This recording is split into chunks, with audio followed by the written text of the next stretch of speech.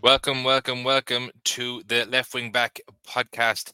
It's me once again, Brian O'Donoghue here, filling in for Kev, who's a little bit under the weather, and delighted to be joined once again by the fabulously handsome and brilliant footballer, Mr. Paul Byrne, aka Fisher. Hello, sir. How's it going, Brian? How are things? We Good. had uh, we had a nice exciting weekend on the football front, so Certainly looking did. forward. And as a little private in-joke, Paul, some things are better done twice anyway, you know. Um, let's not speak of it. We're going to do something maybe a little bit different. Maybe Kev has done it before, but that is we're going to start with the junior football, junior B football. Asca top of their group, and Rathvilly top of the other group in the junior B. But Asca the team to beat there, and that's probably to be fully expected, Paul.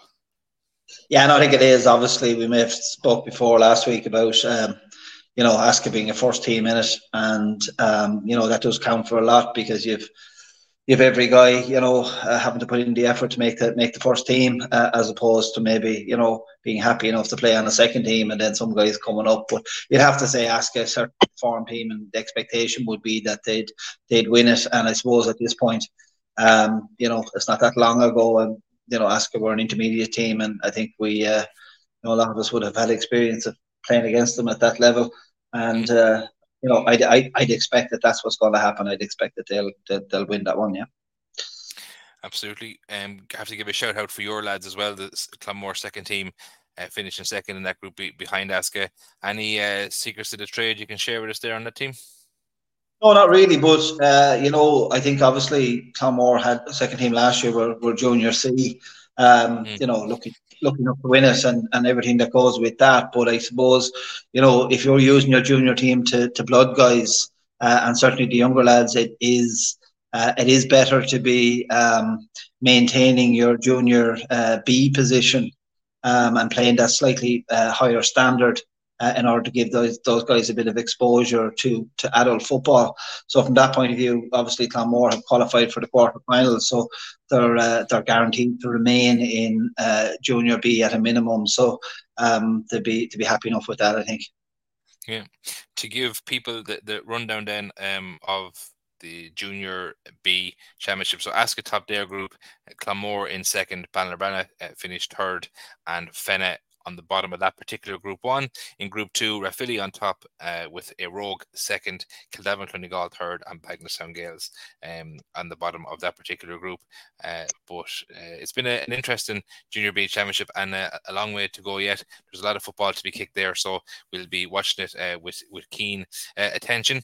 To talk about the Junior A then, we've had some really tight games in that championship. I suppose Kev has probably been the Junior A expert so far this year, and I have to apologise to the teams that haven't got to a Junior A game yet. But I suppose, would it be fair to say that between Fighting Cocks and Leighlinbridge, they're the two form teams? Maybe either one of those are the teams to beat? Yeah, I would think so. Obviously, Leighlinbridge, had maybe a rocky enough start by their standards, put things right. Had a good win against the Blues last weekend. You'd expect, given how well they performed last year as well, that they'd be in the shake-up there. Obviously, the Cocks have, managed to put in a few good performances. I think they've 3 wins out of 3 at this stage, and straight to a semi-final. You would suspect this between the two of them. Again, though, you have a Blues team that is still featuring there, and if tradition counts for anything, they'll certainly be competitive, if not a bit more than that. So, and then obviously after that, then you have St. Mullins perhaps as well, who probably have got to the measure of the big ball at this stage. Had a good win against Ballin at the weekend. And it'll be a tricky enough team to face also. So I think it's probably wide open, and Ballin are obviously still there too. But I think it's wide open. It's a very difficult grade to get out of, and I think I probably mentioned it before. No matter what grade you find yourself kind of falling down into, there's no guarantee about jumping back up, and it's tricky enough to to get out of those grades. And I think a lot of the teams there certainly will be wanting as soon as possible to take themselves up to the higher level. But it's very competitive, very, very competitive championship. I think it's testament as well to, in fairness to Carlow GAA, with the restructuring that was done a number of years ago, it's now the case, I suppose, that there's more. The championships are more competitive, and there was a time where the Junior A Championship was almost uniquely contested by club second teams, whereas it's really good to see that.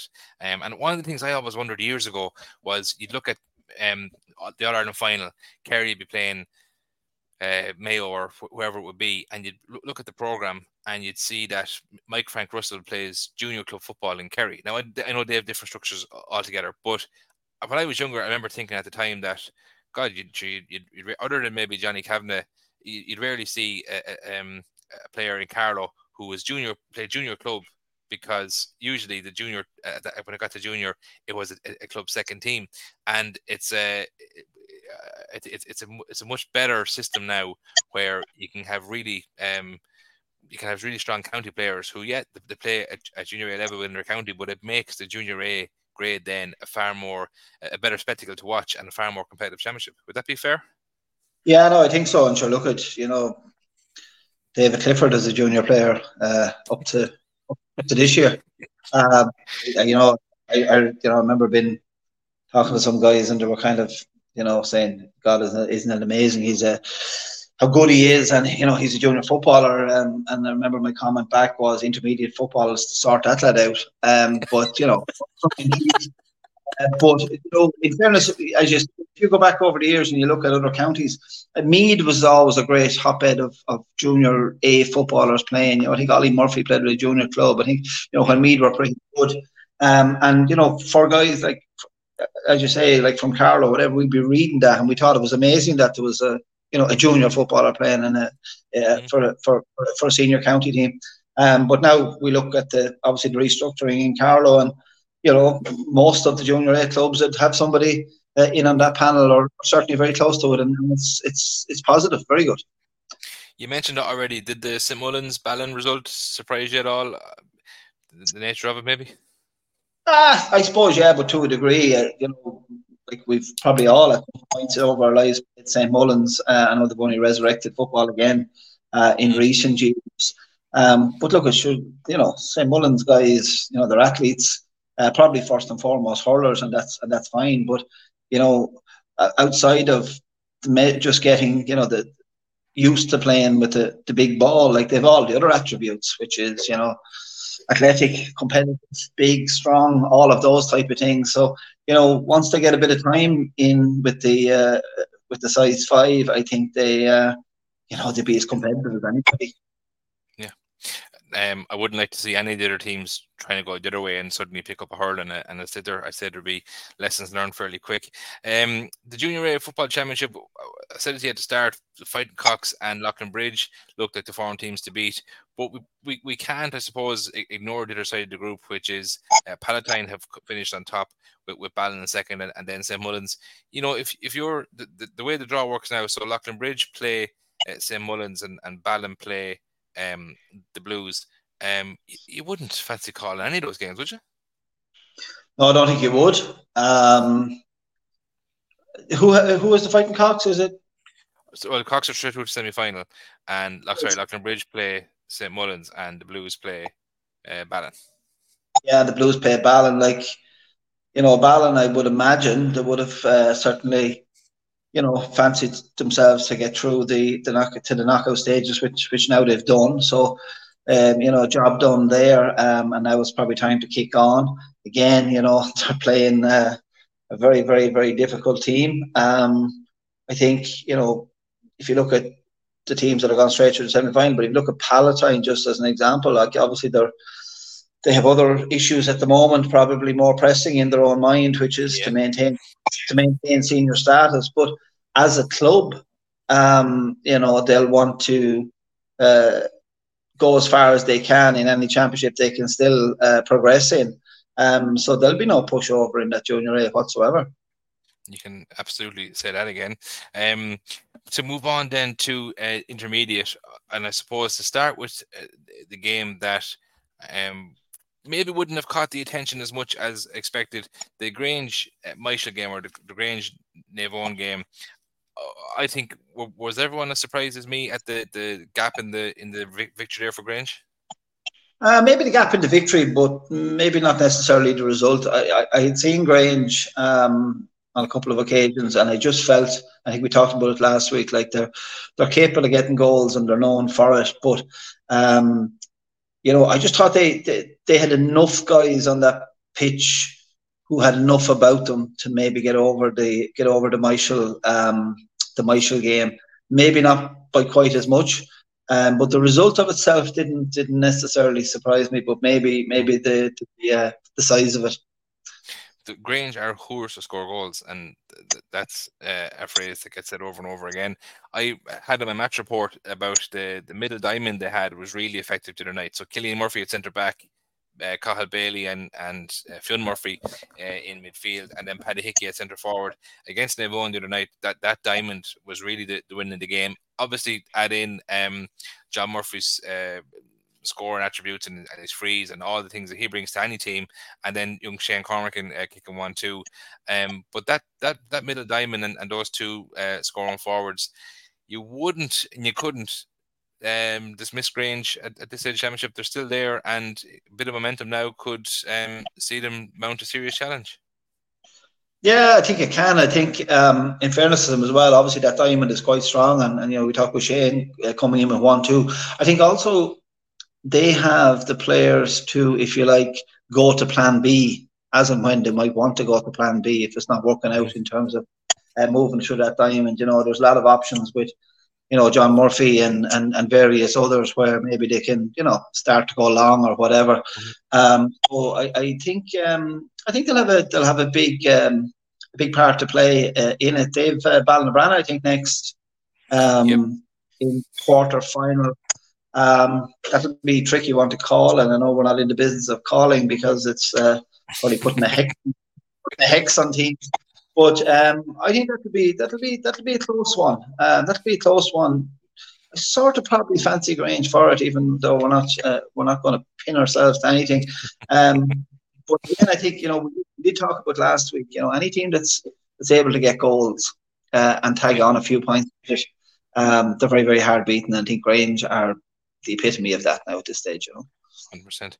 I should mention as well, Alan Fleming and Ned Pendard, two outstanding games the other night in that Navan game. I have to talk about Navan.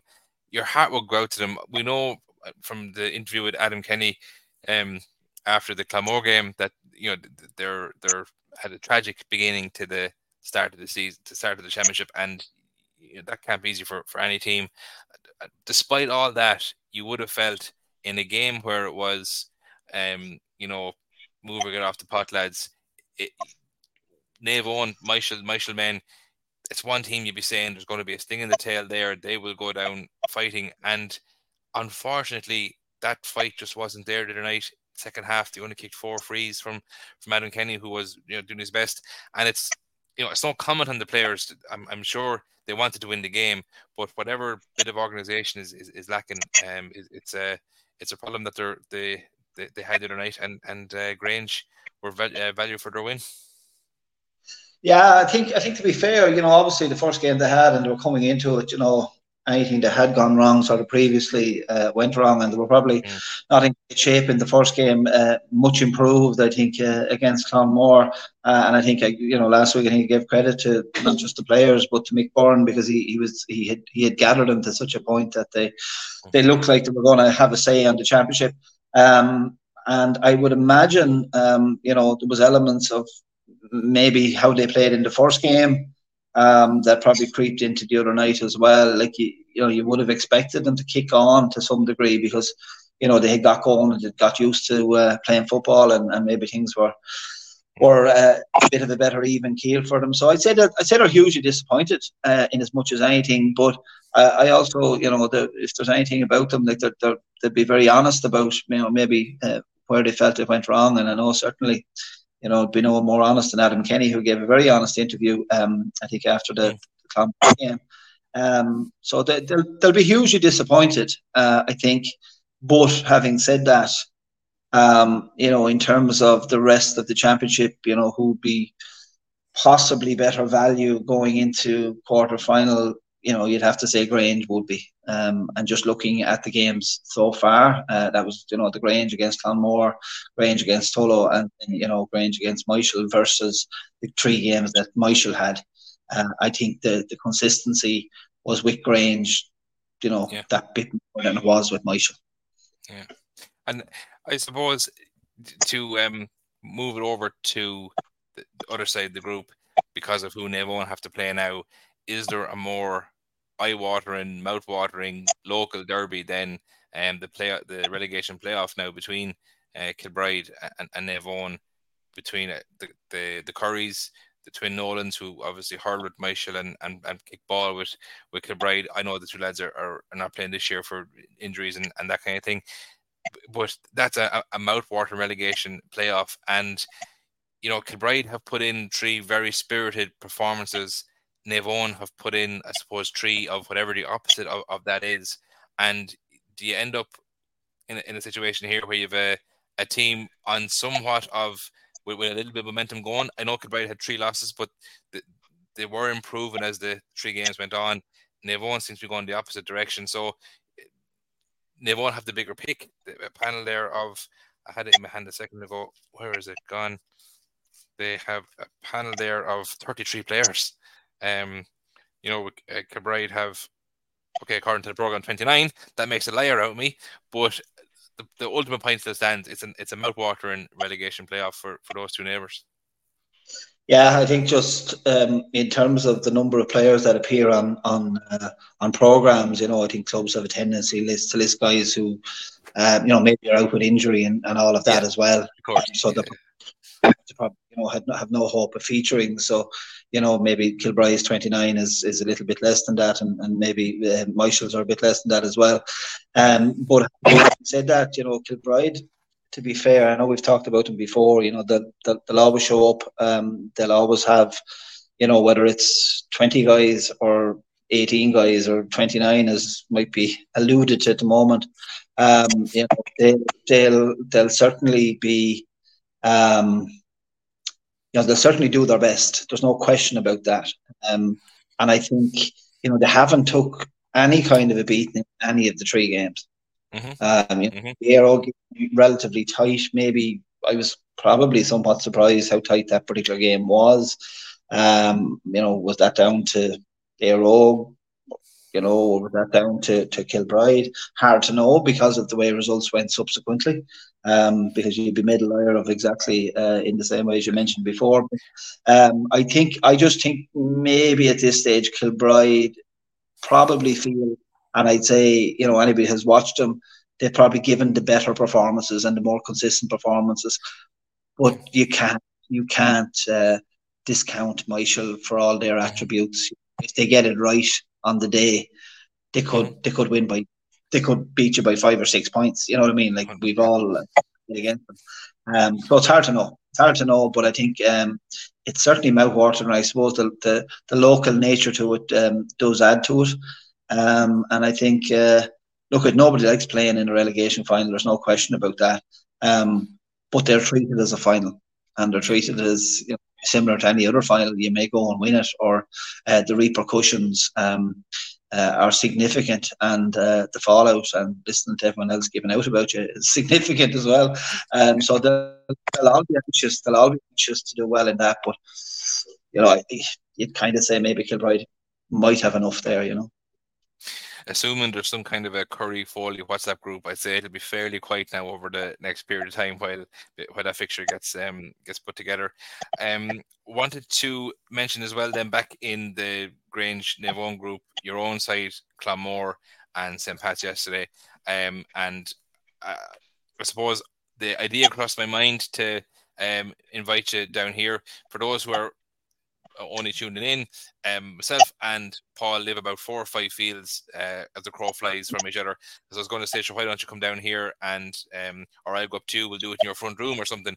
But when I tell you what I'm about to say, I'm glad I didn't invite you down or go up there, because about 3 minutes before throwing yesterday in Netwatch Cullen Park, I said to Kevin that I felt Tullow were going to beat Clonmore by about 6 points. Now, I was completely...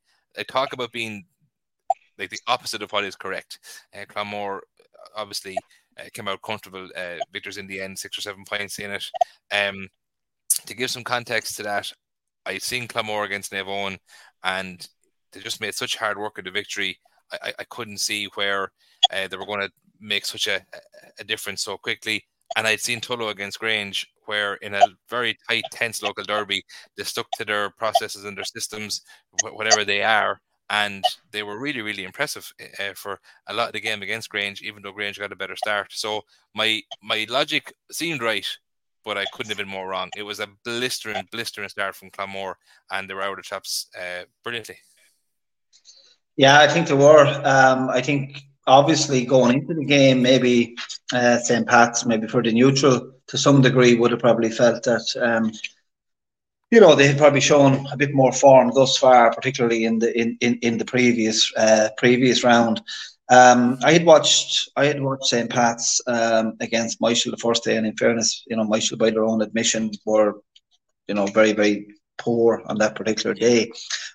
But yet, in the first half, they had opportunity to penetrate St. Pat's to some degree, but the gap just got wider and wider. And look at, St. Pat's kicked some lovely scores, but there's an element of you kind of saying, well, they were getting that far ahead. You'd be maybe trying things that maybe you wouldn't necessarily try in a tight game. So I'd say St. Pat's were certainly full of confidence, but I think the first half yesterday from Clonmore was as good as I had seen in considerable length of time. Probably, there were some very good games in the Leinster Club Championship last year that Clonmore played with that kind of element of swagger to some degree, but organised as well. So there was a kind of a decent balance to that. But I thought yesterday, certainly for the first half, the intensity, particularly in the tackle, the turnover, and the counter attack, was just fairly impressive. And I think they've certainly put themselves up in lights to some degree as a result. But I suppose the other side of it is, 5 points up at half time. We're getting away from St. Pat's as much as possible, but St. Pat's were still in with a shout there with 10, 15 minutes to go. I think they brought it back to probably a point or two. I think the effort of kind of bringing it back to a point or two kind of proved a little bit too much to them. But Clonmore seemed to be always in control to some degree. And I think it was definitely the best performance of the championship for Clonmore, no question. There's no doubt about that. Some great workhorses in the likes of Tom Pollard and stand-up performers like Shane Murphy as well. Have to mention, the names escape me now, Connolly, Cormac Connolly and Oisín Doyle, who were in place of Croc Mulvaney, David Mulvaney and Con Murphy. Now, David Mulvaney and Con Murphy are two of the most experienced men Clonmore had. I think David maybe picked up a knock in the Naomh Eoin game, and Con Murphy is the ideal, especially at intermediate level, he's the ideal I suppose versatile man in terms of you can start him and he brings all that experience into a game, and he'll get you a couple of scores, especially when if things are tight. He can also bring him in with a few minutes to go when you need ball to stay up the far end of the field and have an experienced, calm head up there. So I was interested to see Clonmore, I suppose, putting into younger guys in a game to go top the group. But that little bit of injection of youth, it really paid off. And Oisín Doyle in particular seems to be brimming with confidence. His point in the first half down towards the scoreboard end was like one of the scores of the game. Where are you pulling these guys from? Well, to be fair, Oisín was, sort of always there, but he was struggling a little bit with hamstring injuries and stuff, so didn't probably feature or get as many minutes as he would have liked. Played very little in the league. Was obviously probably a definite starter for the Carlow 20s. Couldn't play any game in the championship because of it. Has been sort of niggling at him, but he seems to have got it right now. So whatever Oisín would do on the field, doesn't necessarily come as a surprise to us because we've kind of seen it. Obviously, he's a left-footed kicker, he's a right-footed kicker. He's extremely fit. He's very fast. He has all those attributes. In fairness to Cormac, Cormac is he's not necessarily the youngest on it. I'd say the brother probably is, Owen, maybe more so, who put in a huge shift as well. His work rate is exceptional, but Cormac is extremely, extremely steady. Again, he picked up a very bad injury last year, so the recovery there was something in the region of 9 or 10 months or maybe more. So he's only coming right in the last while, so he's Cormac could be starting in a lot of people's minds anyway. So it wasn't that he was just sprung; he was there. But look, we all know at this stage, like, football is no longer a 15-man sport. Like, it's 20, 23, 24 lads, so. Yeah. No, never was a true word spoken. I'm going to blame COVID and getting married for missing the uprising of Cormac Connolly and Oisin Doyle. They were brilliant yesterday. Clonmore didn't score for 20 minutes in the second half. Tullow, I suppose, had to have a proper patch at some stage. But I get the impression from you wouldn't be overly concerned with that 20-minute scoring gap.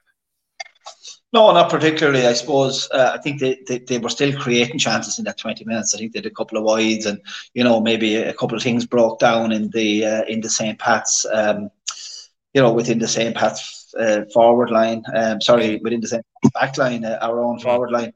But look at that happens. It happens to us regularly enough, to be honest, that there's periods where we don't score. But during that period, you're doing other things. And you're doing the basics, and you're turning over ball. I thought our cornerbacks during that period were very, very good. There was still guys, the guys that we mentioned previously there in terms of work rate, still coming back, still carrying the ball. In fairness to St. Pat's, purple patch, yes, everybody gets them, but you have to create your own purple patches too.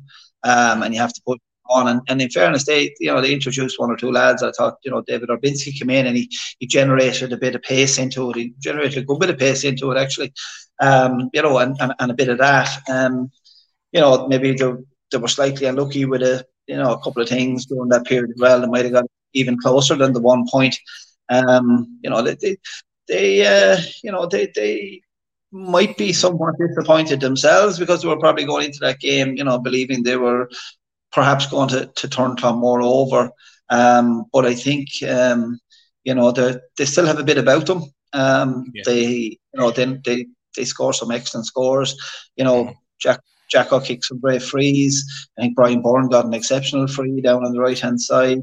They're still a very, very good team, and I think they'll be featuring at some point further on, and perhaps even featuring against Clonmore further on. So, and there was something, I don't know, whatever Clonmore had yesterday in Networks Cullen Park, it was the one ingredient Tullow didn't have. They were just very, very stuck and rigid in those first 5-10 minutes, and it let Clonmore just get into what turned out to be an unassailable lead in the end. You would still have to say that Pats or Tullow will have a huge say in the remainder of this championship. If I had a criticism of Tullow, I suppose one realistic thing, which is that they're obviously a very young side. From looking at the program here, from the starting 15 from yesterday, I think only James Tobin and Shane Rowan are in their 30s, and I stand to be corrected on that, but there aren't much more than that in that starting 15. And the rest of them are all, young, confident guys. And while that's in no way intended to be a criticism, Clonmore had the opposite, where they can bring in an Owen Coleman, bring in a Con Murphy, and that older, calmer head when things are, in the melting pot. If I had a criticism of Tullow, and it would be that sometimes they seem to be more preoccupied with making sure the pass looks great instead of just making sure the pass gets to where it's going to go. And it can probably be a fine line. And there's some really, really stylish footballers that you wouldn't mind paying the entrance fee to watch. But I just wonder, especially in a game where you're trying to top the group, was it maybe time to leave aside some of the flair and go for some of the nitty gritty and try and grind out a result? Easy to say that now in hindsight, but I don't know your thoughts on that kind of. Yeah, I don't know. Like, to be honest, we all love seeing flair, and that's what we want to watch really in football. And I don't really believe that any club should sort of try and stifle that and have guys maybe playing in a system that maybe doesn't necessarily suit them. We're well used to systems in Carlo, and we're well used to looking at it and saying, "My that was a tough watch, albeit it might yield results. It may not be entertaining. The thing about the flare pass or whatever, 9 times out of 10, it comes off for these guys because that's their makeup. That's what they do. And when it doesn't, everyone is criticizing and wondering, why does he constantly bend it with the outside of the foot? And particularly the traditionalists will believe that that's not a way you should be kicking a ball and all that kind of stuff. I think if you take it out of them, what are you left with? That's your problem. What are you left with if you push them into something different? But having said that, having watched St. Pat's in the previous games, like, I found them entertaining to watch. I loved looking at them. It was running, it was fast, it was the crossfield pass, it was the the TJ, kicking lovely points and jinking and all of that type of stuff. Doesn't TJ Kavanagh have a fabulous strike of a ball? It looks like the most natural thing in the world. He just, I don't know how to describe it even. It's just a lovely natural footballing strike or punt or whatever you want to call it. And I tell you who impresses me in midfield, Will Doran. Tolo didn't use him enough yesterday. At a crucial time in the second half, he made a really good run forward. I think he put the ball over the bar himself, but he's a really direct, powerful runner, and that's something that they can probably utilize going into the quarterfinal now next week. Yeah, I think so. I think they might feel that that they could have performed a bit better based on where they were coming into yesterday. Are they as good as Clonmore? I think yesterday suggests that maybe there is a little bit of a gap. I think Clonmore on their day, and yesterday looked like their day, certainly looked the more impressive team and seemed to have more in the tank than Pat's had. But will St. Pat's progress from the quarter final? And we're not going to make predictions. But having said, I'd say they themselves certainly will be confident enough of doing so. And to look at the other side of the intermediate then, with Ballinabrana, Éire Óg, Kildavin, and we already mentioned Kilbride. Were you surprised to see Kildavin get over the line against Éire Óg, or what were your thoughts there? Well, you would really, because I suppose Éire Óg in the previous game, like obviously in the first game against Kilbride, the scoreline was low enough, and you were kind of going, maybe Kilbride or put it up to them, or Éire Óg maybe under par or whatever. The only time I had seen Éire Óg previously at this level this year was in a league final, a Division 2 final against Clonmore, which they won, and they looked decent enough. Now they might have, a couple of guys may have progressed to the senior team or whatever, but it's still Éire Óg. There's they have enough guys there to put out 3 teams. So it's not a case that losing 3 or 4 has a big effect on them. So in the second game, then you kind of felt that they seemed to have got it right because they had a win there. So I think the Kildavin result was probably definitely a bit of a surprise. So you kind of at this stage don't know where you are with them, to be honest. I haven't a clue. And so I've actually managed. I'm only realizing this now. I've actually seen every team in the Intermediate Championship play now this year, and I suppose unfortunately for Éire Óg, the only game I seen was that game against Kilbride. Now it was a wet, dewy kind of a Sunday early afternoon game, first round of the championship out in Tinryland, and for whatever reason the game just never got going. And Éire Óg were as professional as I suppose as they could be, and for long periods of the second half to have to throw the ball around, trying to draw Kilbride guys out of a fairly tight defence to try and orchestrate a score. And they did what they had to do. But I certainly didn't see them going on then to beat Ballinabranna, because I'd seen Ballinabranna take on Kildavin, and I was impressed by them. And I would have fancied Kildavin in that Ballinabranna game. So it's just testament, I suppose, to how competitive this intermediate championship is. Dara said it to me in an interview after the Kilbride game the other evening, that as far as he's concerned, the intermediate championship is the best championship in Carlow if you want competitiveness, and anyone can beat anyone on any given day. The quarterfinals in the intermediate now see Ballinabranna will play Grange and St. Pat's will play Kildavin Clinigal. Very similar to the junior fish. You wouldn't be wanting to part with your money there to back anybody, would you? No, you wouldn't, but they're going to be two very entertaining, I suspect, and competitive matches. And I would imagine that anybody involved in the semi-final will be over there watching them, and certainly taking note of what's going on. To be quite honest, we've kind of talked about some teams maybe having one maybe below par game within the group stages, and yet find themselves progressing. Like obviously a below par game is not what you want. But having said that, if you're going to have one, you might as well have it in the group stages. So it's almost a thing of who clicks on the day here.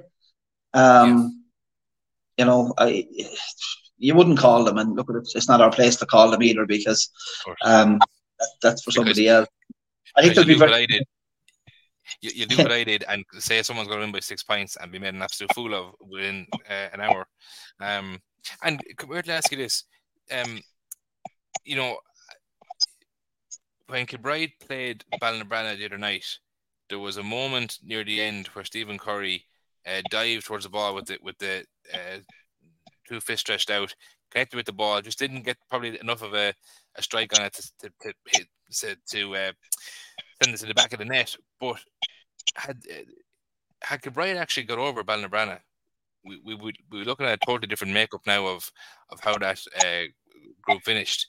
And we can't say it enough that it was such a tight intermediate championship that you wouldn't put it past any one of the 6 teams that are left to go on and win the championship. Oh, absolutely not. Absolutely not. And I think, to be fair as well, though, even coming into the championship, obviously there's 8 teams starting out. People might have a view of who they think might be there or thereabouts, but nobody. I don't think anybody would be nailing on their predictions. Everybody feared everybody, and probably continue to fear everybody. But I think we did mention it before. The makeup of the championships in Carlow, whether it's senior or intermediate, whatever, the fact that you have 3 games, as opposed to in some counties you might have 4 or 5 games, depending on the numbers, or even more than that, 6 games. It's a very, very thin line between getting through to a quarterfinal or even directly to a semi-final and actually being in a relegation final. The margins are just so tight, and you look at the scorelines, and you look at we talked about Kilbride and that, and you look at the scorelines, and they'll probably look back at games and say, well, we probably could have got over the line, but for this happened, and there was a turnover ball or whatever, and that's how tight it is. So there is an element of luck too attached to these games, no question about it. But it seems as we get through it now, onto the knockout stages, it's almost about the team that is more economical, let's just say, when they have their periods of possession, and have less mistakes than the other team, as opposed to anything else, because there's very little between them. 100%. So I think I've already done it, but just to wrap up the intermediate then. So Ballinabranna will play Grange, and Kildavin play Tullow in the quarterfinals, with Éire and Clonmore awaiting. Obviously there'll be a draw to see who plays in the semi-final then. So all to play for in the intermediate. And we move on then to the senior championship. Interestingly, I don't know if many people realise this, but at half-time in the games yesterday between Rathvilly and O'Loughlin and Pal and Éire, at half-time, as it stood, Rogue were going to top the table. O'Loughlin were going to finish in second. Rathvilly were third, and Pal would have been still in the relegation playoff. It was that group at the start of the year was titled the Group of Death, and it has turned out to be the case, because the county champions are now in a relegation battle. And if I said that to you at the start of the year, you would have rightly laughed. Yeah, and rightly so. And I suppose, to be fair, again, it's back to the tight margins, and it's back to the structure as well. You know, you have 3 games, you don't have much margin for error, and particularly in that group. Look at how competitive it is. You look at the 4 teams. You look at the standard in it as well. You know, it is. You know, there's nothing. There's no quarter given. Let's say there's a bit less in every tackle. There's, you know, all of those really good and positive things you expect to see in senior football. You know, would you have said Palatine will be in the relegation? No.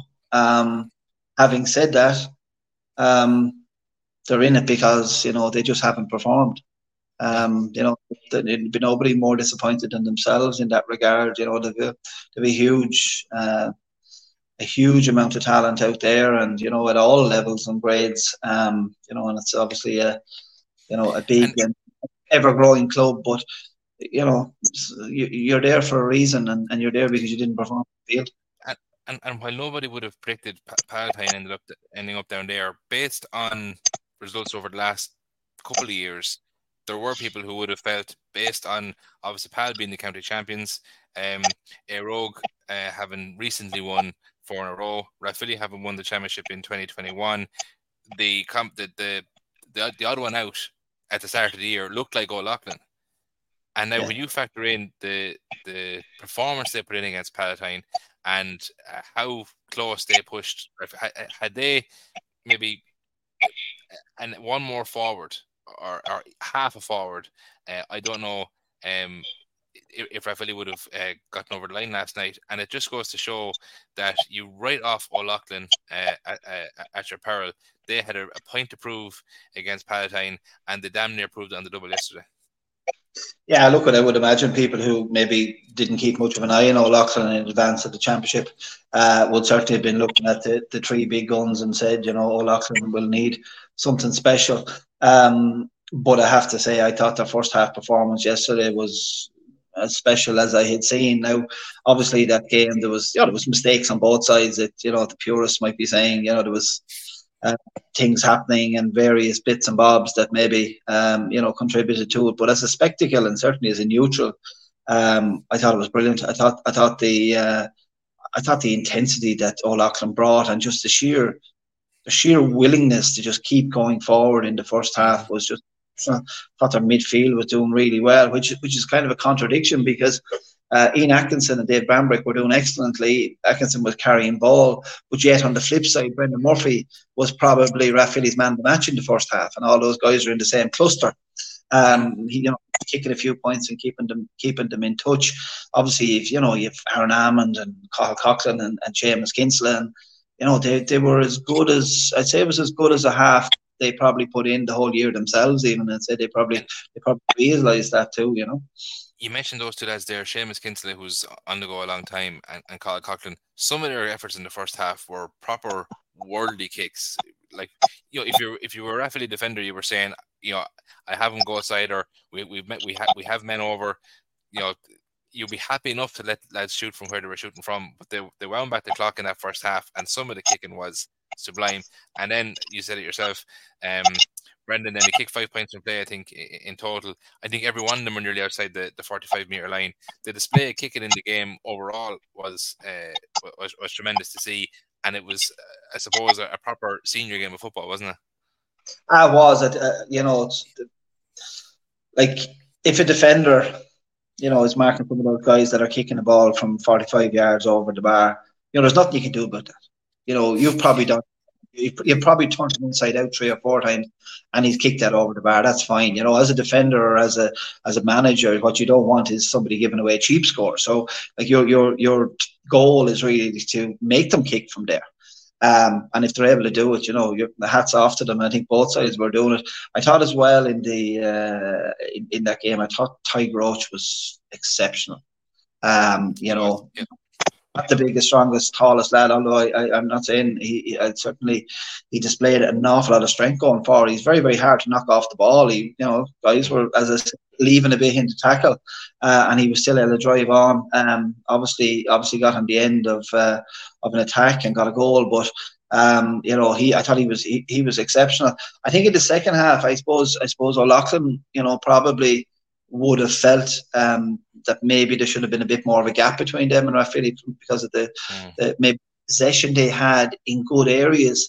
I think Rathvilly then started to some degree, I suppose, knuckle down and start to grind it, and they sort of ground through the gears without doing anything too exceptional. Colin Byrne was starting to run out of the back line. Brendan, as you say, was kicking things. I have to give great credit to the Briar. I thought Alan Kelly put in great, kicked a couple of great scores. So that balance of sort of youth and maybe not so young was pretty good. Full credit to the Rathvilly management and line. They lobbed in 3 subs. At half time, I think it was half time. As opposed to one, trickle feeding them. That's 3 games in a row here. They've done that now.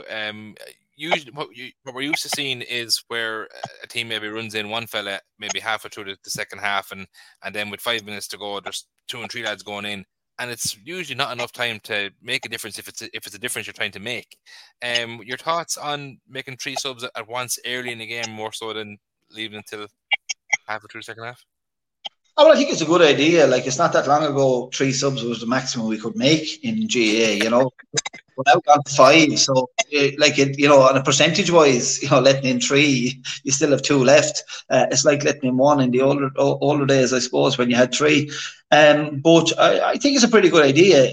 Obviously, if it's not working out for him for whatever reason, and guys that get taken off, it's just not their day. Them guys come out the next day and blow everybody away. But I think it's an excellent idea.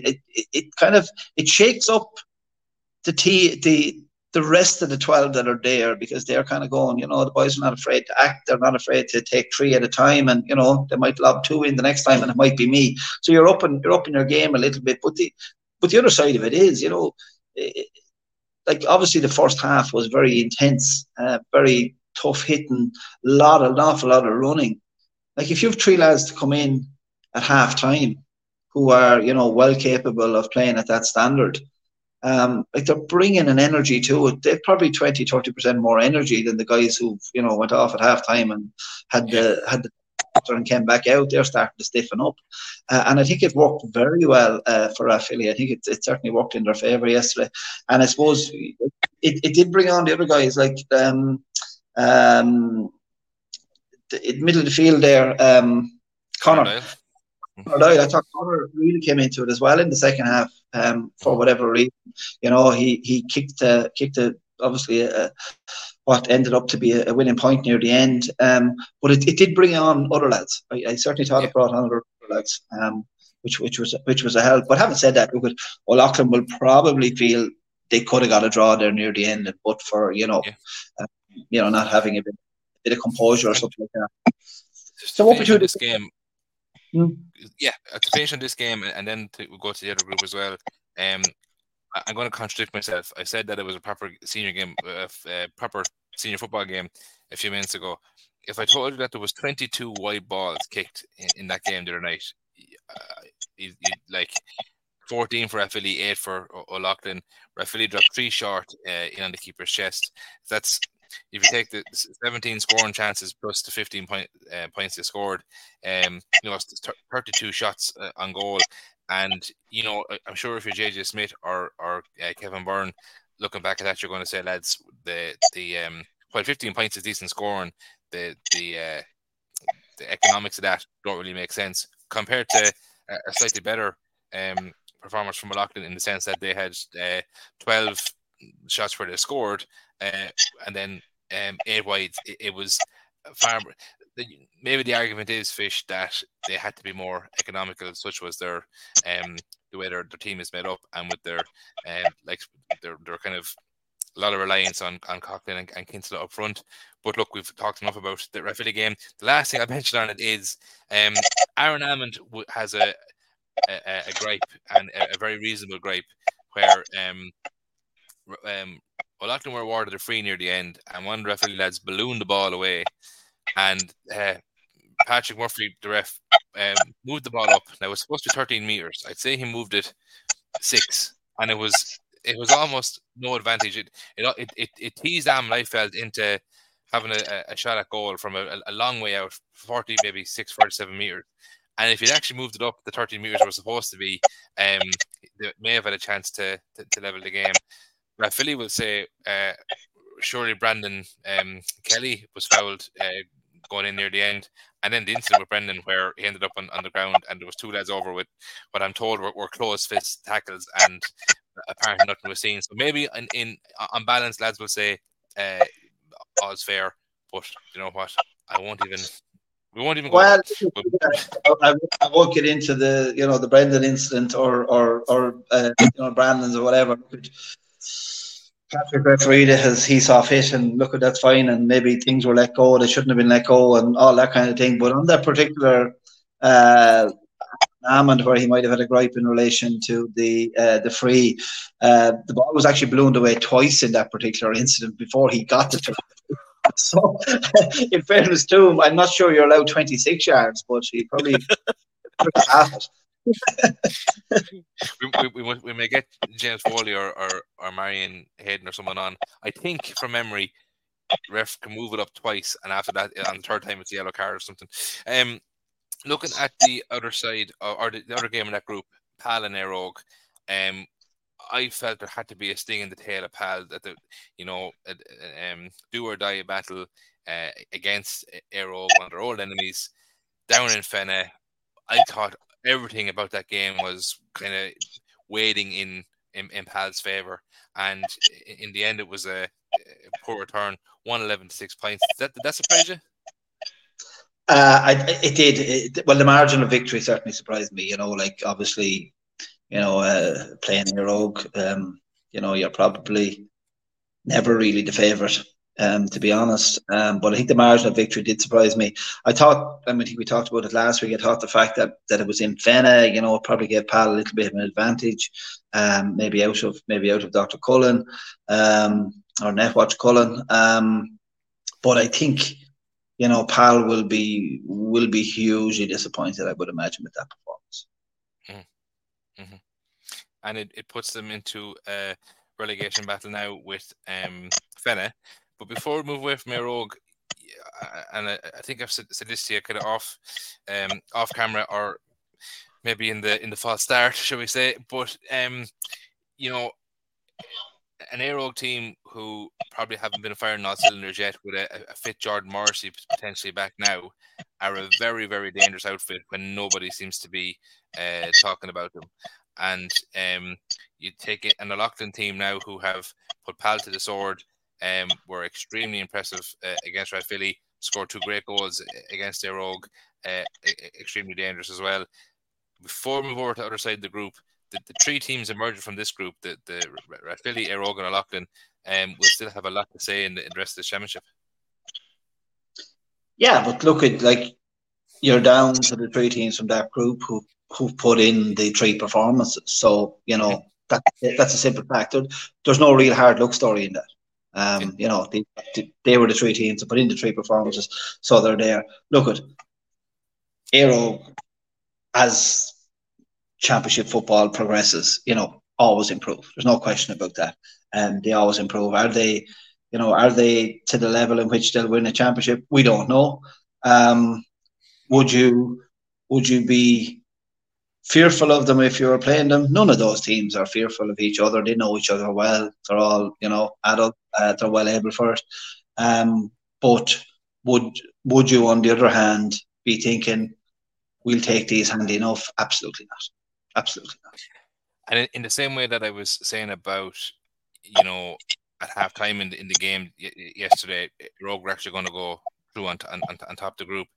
If we cast our memory back to the first round of the championship, there was a moment in the Rathvilly Pal game where Conor Lawler was what looked like through on goal. That was a long was a good bit out, but he hit a rasper of a shot, and it bounced off the post. Rathvilly came down on an attack. Brian McMahon ended up getting a black card. Rathvilly tagged on 2 goals, and you'd wonder, had Conor Lawler's no reflection on him, he did a great game that night.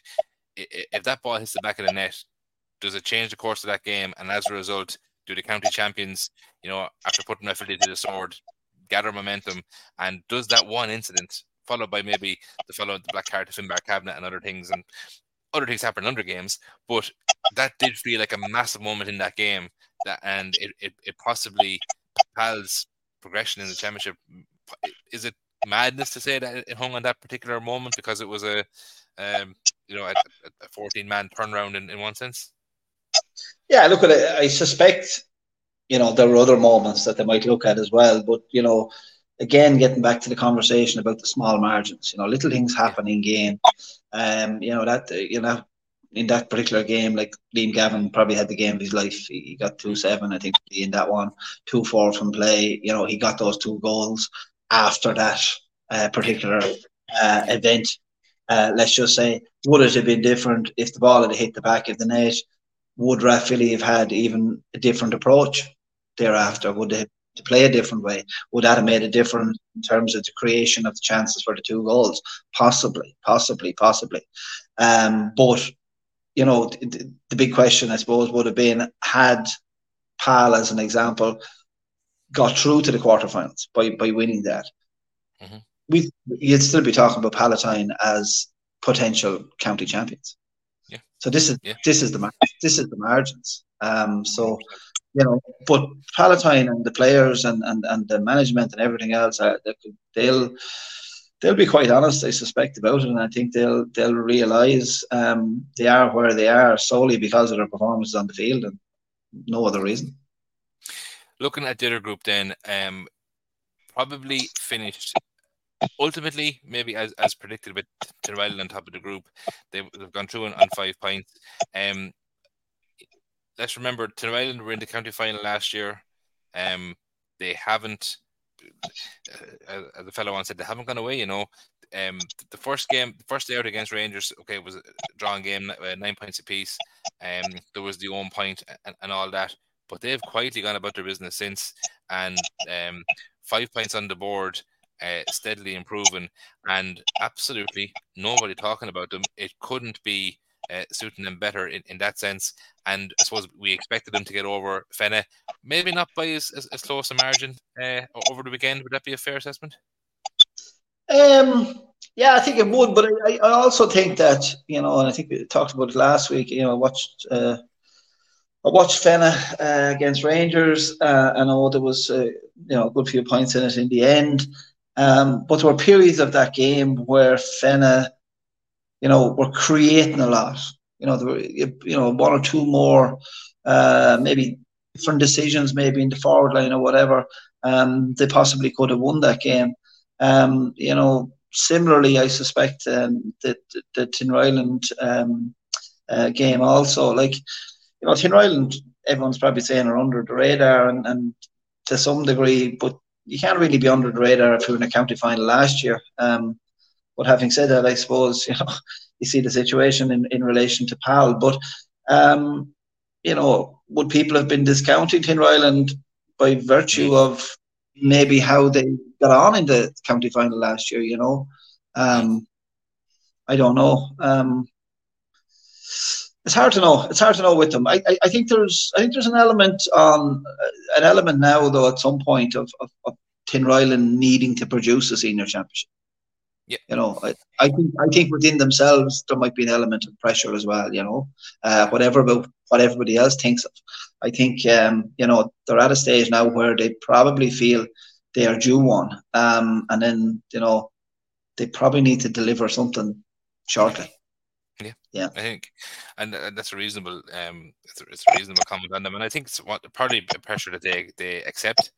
The other game in that group then was Rangers and Bagenalstown. Now, I suppose I'm worried in one sense, considering I've skin in the game in terms of Rathvilly, but I haven't seen Bagenalstown play yet, and they've been again quietly going about their business.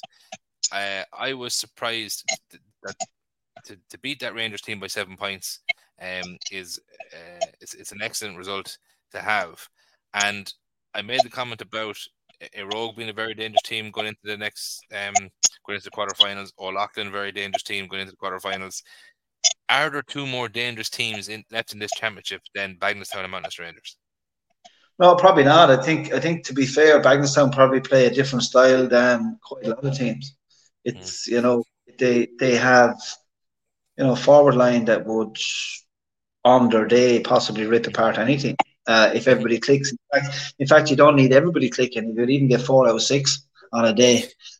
You'd be going fairly well. So, like Bagenalstown over the last maybe 8 to 10 years, we would have seen them progressing. They're very good underage and progressed up through the ranks. So, I probably would have thought they'd actually be further on, maybe last year or the year before, than it was a bit slower coming. But having said that, I think they've now got a situation where those young guys that maybe we probably had too much expectation of because they were quite young, are now very much matured. Yeah. So I think they should have a big say on it as well. I just think their style of football is nice. It's lovely to watch as well. It's exciting. They're an exciting team, no question about that. Would it be an idea, do you think, to put the intermediate relegation playoff and the senior relegation playoff as a double header, or am I asking for too much there? It'd be a mouth-watering affair to watch those two games back to back. I think it would. I suppose the thing is, do people go watch relegation finals other than the people who are involved in them? I don't know. Does the neutral go to watch the demise of a particular team or not? I don't think they do. Having been in one or two, they're a lonely spot now, I have to say, and you don't get too many neutrals going to them. But having said that, the two teams in them treat them like any other final because you have to, because the consequences of losing are dramatic enough. And then, of course, the consequences of listening to everyone telling you, why you lost is probably even worse because you have so long a period of time to turn it around. It's different losing, for instance, as an example, it's different losing, say, an intermediate final. You can rectify that. You can start rectifying that within the 12 months. Mm-hmm. Unfortunately, if you've been in a relegation piece, in order to get back to where you were previously, it takes a lot longer because you have to go through the lower division. So the consequences are probably more significant in that regard. Would I love to see the two games together? Of course. Would you? Yes. Would others? Possibly not. Possibly not. Would you give? And I'm being facetious here. Do you give Fenagh a prayer in that relegation game with Pal? Yeah, I do. Yeah. I think they've enough. They've enough youth. I think they've enough. They've enough skill. They've enough good ball players that, again, if they manage just to lift their performance by 15-20% over what they've done so far, and again, if they click to some degree, and again, been a little bit more economical, let's just say, with their possession and making a few sort of more right decisions in the forward line. I think I would give them a prayer. Yeah, definitely. To finish off with that group, then I suppose the really interesting part of it was the drawing game really threw it open to all the different possibilities. I suppose in the end, a little bit of the expectations were realised and results went somewhat as expected. But the way it finishes now, Tinryland are obviously straight through to a semi-final with Rathvilly on the other side. Bagenalstown will now play O'Loughlin, and Rogue play Mount Leinster Rangers in 2 quarterfinals. And people who are listening or watching might say, he's not saying that again, is he? But what kind of a person would you want to be to try and part with money on backing anyone in any of those games? I think both of them games are almost a 50-50 game. Possibly people may not consider the Rogue Rangers game a 50-50 game. I wouldn't be one of those people. Rangers are very, very capable. I think the Bagenalstown or Loughlin game for me would be the one, if it was in two different venues. That'd be the one. That'd be the one I'd want to go to.